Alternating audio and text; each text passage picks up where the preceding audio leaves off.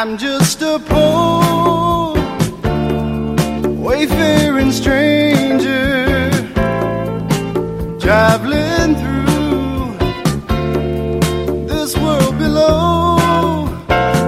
Lord, I swear there's no pain,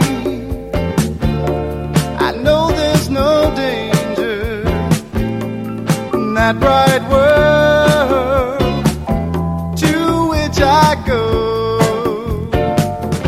Welcome to this podcast from Faith Bible Church in Reno, Nevada. Faith Bible Church is a Christ-centered Bible teaching ministry dedicated to bringing the good news of the gospel to the whole world. Faith comes by hearing, and hearing by the Word of God. And now, for this week's message from Pastor Alan Battle. Romans 14:15 through 19. For if your brother is grieved by what you eat, you are no longer walking in love. By what you eat, do not destroy the one for whom Christ died. So do not let what you regard as good be spoken of as evil. For the kingdom of God is not a matter of eating and drinking, but of righteousness and peace and joy in the Holy Spirit. Whoever thus serves Christ is acceptable to God and approved by men. So then let us pursue what makes for peace and for mutual upbuilding. This is the Word of God. It's Saturday night in first century Rome, and you put on your best toga, and along with some friends, you head down to the temple of Apollo to offer sacrifices to the god. The temple is impressive. Steps lead up to the main doorway behind the pillars. Inside, the temple is beautifully decorated, and there's a statue of the god. And here are some of the ruins of that very temple in Rome. The Temple of Apollos. But back to Saturday night. Off to the side, there's an altar where the priest makes sacrifices. So if you were a person of means, you may have purchased or brought one of your own domestic animals with you as a sacrifice. And after the priest killed the beast, you may have had one of the augurs come and give you a reading. What's an augur? An augur was a kind of fortune teller. They predicted the future by interpreting the guts of the slain animal. Finally, you and your friends might have gone into the restaurant attached to the temple. You go in there and eat the roasted flesh of your sacrifice. Here's the ruins of one such restaurant in Corinth. Downstairs, on a lower level, to the east of the court of this temple, there was a suite of 3 dining rooms that they found. Each room originally had 7 tables set before 11 stone couches.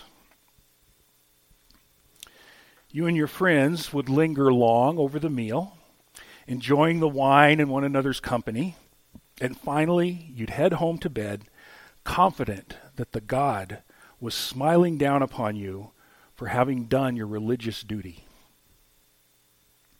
A lot of Christians in the Roman church, to whom Paul wrote his letter, probably had many a night like this before they became believers.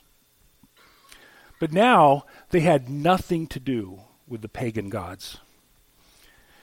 Last week we saw that there was an issue among these Romans over the eating of meat.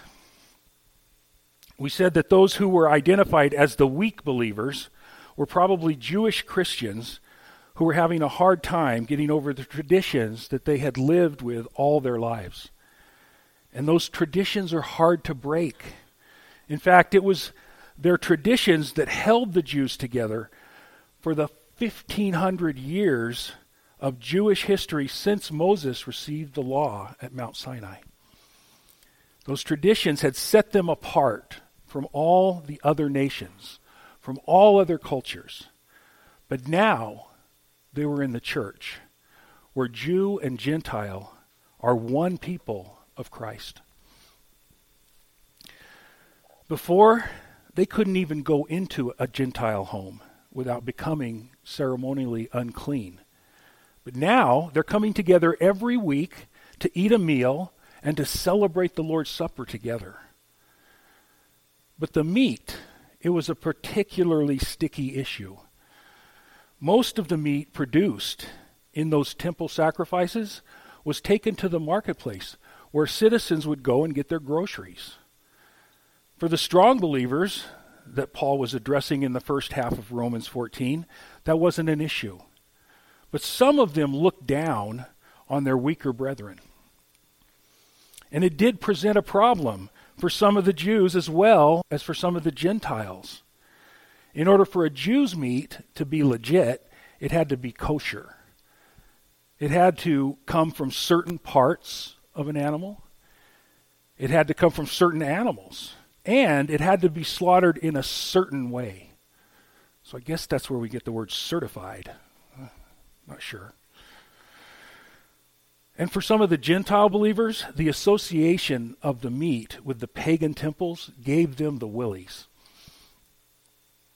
We didn't finish this topic last week, though. So we'll continue this morning talking about spiritual bullies and weaklings. Last week, we also saw that those who ate meat were commanded not to quarrel and not to bully the weak ones who didn't eat.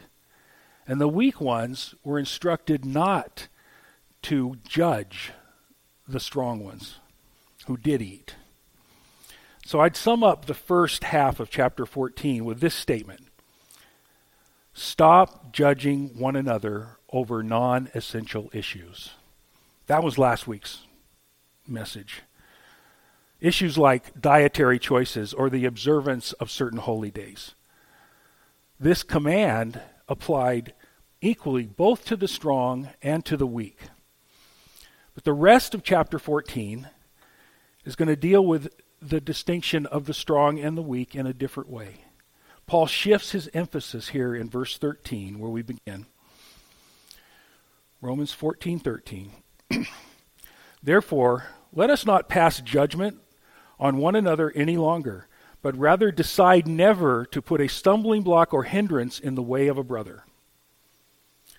Therefore, let us not pass judgment. What's the therefore? Well, it's referring back to the whole first half of this chapter. But now he offers an alternative to that judgment. He says, but rather, instead of judgment, make a decision that you're not going to cause your brother to stumble. And here Paul focuses his message on the strong. In fact, he won't address the weak brother again until the last verse of this chapter. So we can sum up the second half of chapter 14 with this. Love triumphs over liberty. What do I mean by that? We're going to see that although we may have liberty to do certain things, like eat meat offered to idols, love must override that liberty in favor of the well-being of our brother. Paul continues with the example of food here in verse 14.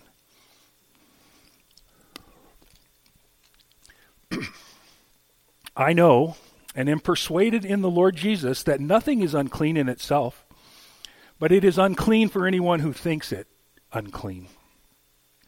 Paul puts himself in the camp of the strong here.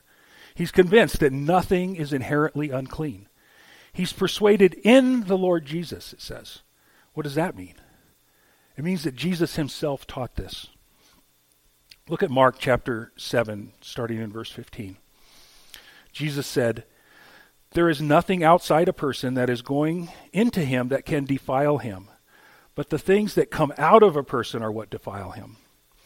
And when he had entered the house and left the people, his disciples asked him about the parable. And he said to them, then are you also without understanding? Do you not see that whatever goes into a person from outside cannot defile him, since it enters in not into his heart, but his stomach, and is expelled. Thus, he declared all foods clean. Jesus was announcing the change from the old to the new covenant. In the new covenant, the dietary laws are no longer in effect. The purpose of those laws was to separate the Jews from the Gentiles. And under the new covenant, there is no separation. After his resurrection, Jesus made this very clear to Peter. You remember the story? Peter was in the seaside, that's easy for me to say, seaside city of Joppa. He was staying with one Simon the tanner. We saw the purported house where this happened when we were in Israel last year. There it is. In Acts, it says that Peter was on the housetop, and he had a vision of a giant sheet coming down out of heaven, full, in Acts 10:12. In it were all kinds of animals and reptiles and birds of the air. And there came a voice to him, "Rise, Peter, kill and eat." But Peter said, "By no means, Lord, for I have never eaten anything that is common or unclean." And the voice came to him again a second time, "What God has made clean, do not call common." Peter had to be told again 3 times, but he finally got the message. Gentiles and their food were welcome in the church of Jesus Christ. Peter then went and stayed at the home of a Roman centurion, Cornelius. He stayed there for several days after this vision. And it had been unthinkable for any faithful Jew to stay in the house of a Gentile before that. But old habits die hard. And everyone didn't get on board with this right away. Even Peter fell back into his old way. In Galatians 2, Paul describes an event in the church of Antioch. A contingent of leaders were sent by James from Jerusalem. And up to this point, Peter had been eating regularly with the Gentile Christians there in Antioch. But when these guys showed up, Peter, along with Barnabas, withdrew from the Gentiles because they feared the reaction of some people that Paul called the circumcision party. These were Jews who were still advocating that Gentiles needed to get circumcised if they were going to worship Yahweh. And apparently, they also insisted on these dietary laws. So Paul tells us about this incident in Galatians 2:14. But when I saw that their conduct was not in step with the truth of the gospel, Paul's talking about Peter and Barnabas here, I said to Cephas, that's another name for Peter, before them all, if you, though a Jew, live like a Gentile and not like a Jew, how can you force Gentiles to live like Jews? Now, why isn't this a strong versus weak thing? Why isn't it right for Peter to abstain in order not to offend the weaker brother?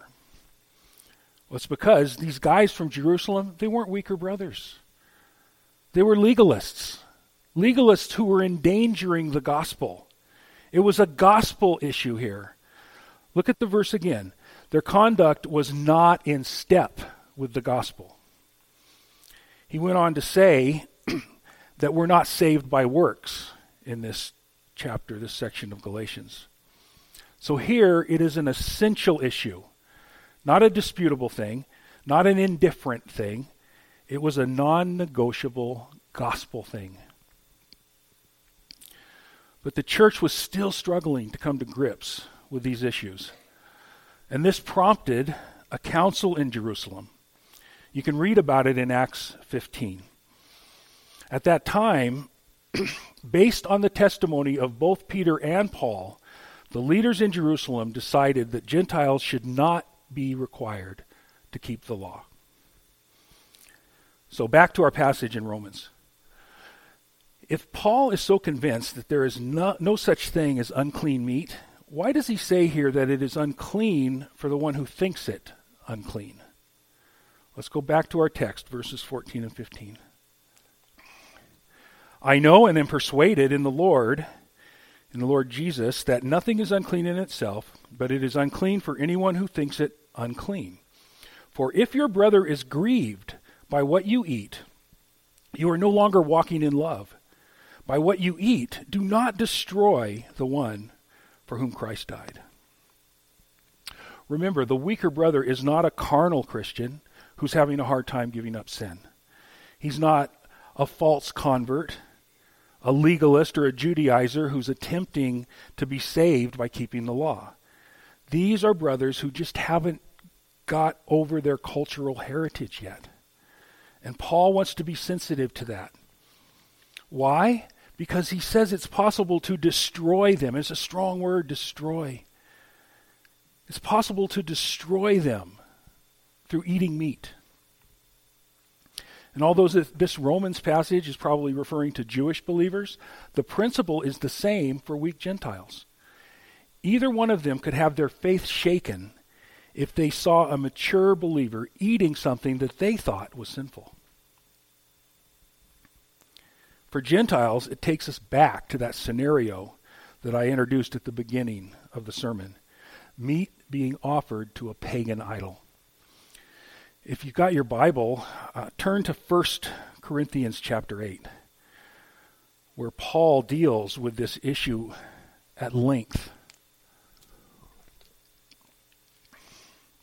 Starting in 1 Corinthians 8:4, he says, "Therefore, as to the eating of food offered to idols, we know that an idol has no real existence, and that there is no God but one." Then jump down to verse 7. "However, not all possess this knowledge, but some, through former association with idols, eat food as really offered to an idol, and their conscience being weak is defiled. Food will not commend us to God.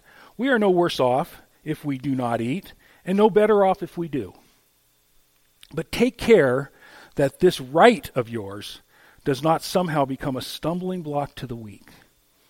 For if anyone sees you who have knowledge eating in an idol's temple, will he not be encouraged, if his conscience is weak, to eat foods offered to idols? And so, by your knowledge, this weak person is destroyed." There's that word again. "The brother for whom Christ died. Thus, sinning against your brothers and wounding their conscience when it is weak, you sin against Christ. Therefore, if food makes my brother stumble, I will never eat meat, lest I make my brother stumble." You see the similarities in this passage with the Romans passage? You have the idea here of the strong one being a stumbling block. You have the knowledge that no food is inherently unclean, and therefore we have the right to eat it. And then you have the weak brethren who are not convinced of that. And you also have the potential of destroying the weak brothers by encouraging them to violate their conscience. So how could this destroy them? It can't take away their salvation, but it can make a shipwreck of their faith and sidetrack them from serving God. If they're tempted to violate their conscience in this issue, they might do it in other areas of actual sin. And they can become progressively less sensitive to the Spirit and eventually end up with a seared conscience. So the strong brother has the responsibility here to abstain in order to avoid that scenario. And Paul says that he would give up his God-given right, his liberty to eat meat for the sake of his brother's well-being. In other words, love triumphs over liberty. So you might ask, what does this have to do with anything today? Eating food offered to idols isn't a thing. Nobody does that. So how can we apply this to our lives? As I thought about it this week, I remembered another story from my days at the Kmart distribution center. There was this young black kid that I worked with on the shipping dock named Joseph. And he was a nice guy. I hit it off with him. And I found out that he was brought up in a Christian home, But he wasn't very well taught, and he had drifted from the church. So I initiated a lot of spiritual conversations with him. Well, during the World Series, someone started a betting pool. You know those things where you pay a small amount to put your name in a box on a grid, and then if the numbers match your box, then you win the pot? Well, I thought nothing of putting a couple dollars on there. It was cheap fun among the crew. But when Joseph saw me do that, whoa, he freaked out. I mean, he got visibly upset. He go, "You gamble? Christians shouldn't gamble. The soldiers who killed Jesus gambled for his clothes." And I just, whoa. So I could have been a smart aleck, and said, "Yeah, well, they drank water too. Should I stop drinking water?" But I didn't do that. I just simply quit the betting pool because I didn't want to put a stumbling block in the way of his continuing discipleship. And I'm not saying that all betting is okay. There's great dangers in gambling. But I think that these workplace pools or putting a couple dollars in a machine while you're waiting for a table at a casino or in the restaurant, they're just harmless diversions. The Bible doesn't address this kind of thing. There's no command, "Thou shalt not gamble." If you're convinced it's wrong, though, don't do it. Or if it's going to freak out a weaker brother, don't do it. Love should triumph over liberty. Now Paul gives us some added motivation to act in favor of love. Verse 16. "So do not let what you regard as good to be spoken of as evil." Not only do these kind of controversies cause trouble between Christians, they reflect badly on us in the eyes of the world. The world is eager to jump at any hint of disharmony among Christians. A few years ago, Christmas Day fell on Sunday. And some churches, they decided to not have services that day. And some did. So when a reporter at the local newspaper heard about this, he started interviewing various churches. And he stirred up controversy. It worked. There were all kinds of opinions flying around, and not all of them were gracious. But we're called to unity. Not only within our own body, but also among the churches in our community. The world will know us by our love, not by our wranglings over non-essential issues. We have to focus on what's important. Look at verse 17. "For the kingdom of God is not a matter of eating and drinking, but of righteousness and peace and joy in the Holy Spirit." I wish I would have thought of it ahead of time. I would have had Stephanie do that song. Righteousness, peace, joy in the Holy Ghost. "Whoever thus serves Christ is acceptable to God and approved by men." We've all known people who focus on nitpicky issues, especially those who are overly concerned about other people following the rules.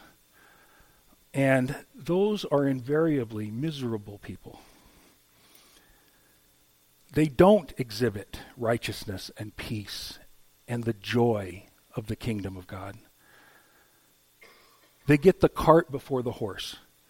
Jesus said, "Seek first the kingdom, and all these things shall be added to you." And when we do seek first the kingdom, verse 18 says, God's happy with us, and men cannot help but admire the work that he does in our hearts. Unbelievers might argue against the truth. They might even be hostile. But the goodness that God can produce in a humble, loving heart is self-evident. Before I was saved, I worked with a Christian guy who I envied for the joy that I saw in him. even though I cussed him to his face when he tried to tell me about Jesus. But there was this lady that we worked with in the same place who was very religious. She was always concerned about what other people were doing wrong. She was the nastiest, most despised person in the warehouse. She was like the Pharisees, whom Jesus denounced when he said in Matthew 23, verse 23, "Woe to you, scribes and Pharisees, hypocrites! For you tithe mint and dill and cumin, and have neglected the weightier matters of the law, justice and mercy and faithfulness. These you ought to have done without neglecting the others. You blind guides, straining out a gnat and swallowing a camel." These guys were meticulous in the rules of religion and oblivious to the heart of faith, the weightier matters of justice and mercy and faithfulness. Those are the things that are going to build the kingdom. Paul illustrates this with another contrast in verses 19 through 21 in our passage today. He says, "So then, let us pursue what makes for peace and for mutual upbuilding. Do not, for the sake of food, destroy the work of God. Everything is indeed clean, but it is wrong for anyone to make another stumble by what he eats. It is good not to eat meat or drink wine or do anything that causes your brother to stumble." We have a choice. We can either build up the church by forfeiting our liberty in favor of loving our brothers and sisters and keeping them from stumbling. Or we could destroy God's work, his work in the church, by insisting on our rights, and even though we might cause them to stumble and just not care. You and I have that power in our hands. Now we have Paul's final counsel to the strong. It says in verse 22, "The faith you have, keep between yourself and God. Blessed is the one who has no reason to pass judgment on himself for what he approves." So to the strong he says, have your convictions, but not at the expense of peace in the church and the spiritual well-being of others. Remember the beginning of the chapter last week, he said, don't quarrel over these things. You don't have to prove it to anybody. You can keep it between yourself and God. And finally, to the weak, he says in Romans 14:23, but whoever has doubts is condemned if he eats, because the eating is not from faith. For whatever does not proceed from faith is sin. If you're not sure, don't do it. Don't violate your conscience. The bottom line is this: whether you're weak or strong, don't violate your conscience. So which one are you? Are you the weak one or the strong one? Well, having studied this all week, I don't think that question is really an issue. I believe that Paul wants us all to behave as if we are the strong one. Strong believers put others first. Strong believers allow love to triumph over liberty. Every one of us should aspire to that. Martin Luther, he wrote a whole book about this called Concerning Christian Liberty. And here's a statement that sums up his whole thesis and puts a nice bow on our passage today. He said, "A Christian is a perfectly free lord of all, subject to no one. A Christian is a perfectly dutiful servant of all, subject to all." If you're a Christian, this should be your attitude. But this kind of selfless love, it's only possible if you've surrendered your life to Jesus as Lord. Not until you renounce the control of your life to God. By confessing and forsaking your sin, can you become the servant that Jesus calls you to be. Have you done that? Has Christ made you a new creation? If not, the time is now to put your faith in him. You put your faith in what he did for you on that cross, dying for your sins. He died that you might have life and live for him and his church. In the first century, the Romans were a very social people. Every afternoon, you would find a good majority of them at the public baths at the end of their workday. And they weren't there just to clean up. They were there for human connection. And this isn't peculiar to Romans.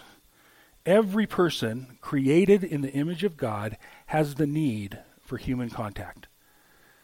At the dawn of creation, God said that it's not good for man to be alone. You know, a baby will not thrive without the regular loving touch of her mother or someone who can give that same care. In fact, children have died in infancy for lack of that touch. Each one of us has a deep-seated need to be touched by others, to be known, to be heard by others. And the church is designed by God to be the best place for that to happen. So, what does this have to do with our passage today? Well, Paul built his whole argument around the example of the choices the Romans were making concerning eating meat. This wouldn't have any meaning if it were not for the fact that the Christians that he was writing to were meeting regularly every week to have meals together. This regular communion is a normal part of the Christian life. It's the milieu in which we grow in sanctification. I've got a plaque over my office door engraved with Proverbs 27:17. It says, "Iron sharpens iron, so one man sharpens another." If we're not rubbing up against one another on a regular basis, we're going to remain dull weapons in the battle that we're called to fight. And the ultimate goal of our sanctification is the growth of Jesus' church. So do you want to be used by God to advance his kingdom? You can start by regularly being with your brothers and sisters in community, where loving the other triumphs over our selfish liberty. May such love be exhibited among us as we grow together in righteousness and peace and joy in the Holy Ghost until the day of his return. Thank you, Lord, that you've put us in the church, that you've made us a family. Lord, we praise you and thank you that we have one another to encourage one another, to sharpen one another. Lord, we ask that you show us ways to do this. Lord, that you help us make opportunities to be together. Lord, to exhibit the love that you've called us to have for one another so that the world might see and know that you are our Lord. So we give you praise and honor and glory for everything you're doing in us and in your church. In Jesus' name we pray. Amen. Thank you for listening to the preaching of God's Word from Faith Bible Church in Reno, Nevada. We hope that it has been an encouragement to you and that the Word of God will fill your hearts and minds as you walk through this world. If you have been blessed by this ministry and would like to make a small donation to help defray the cost of this podcast, just click on the green Support Us button at the top of the webpage. Thank you.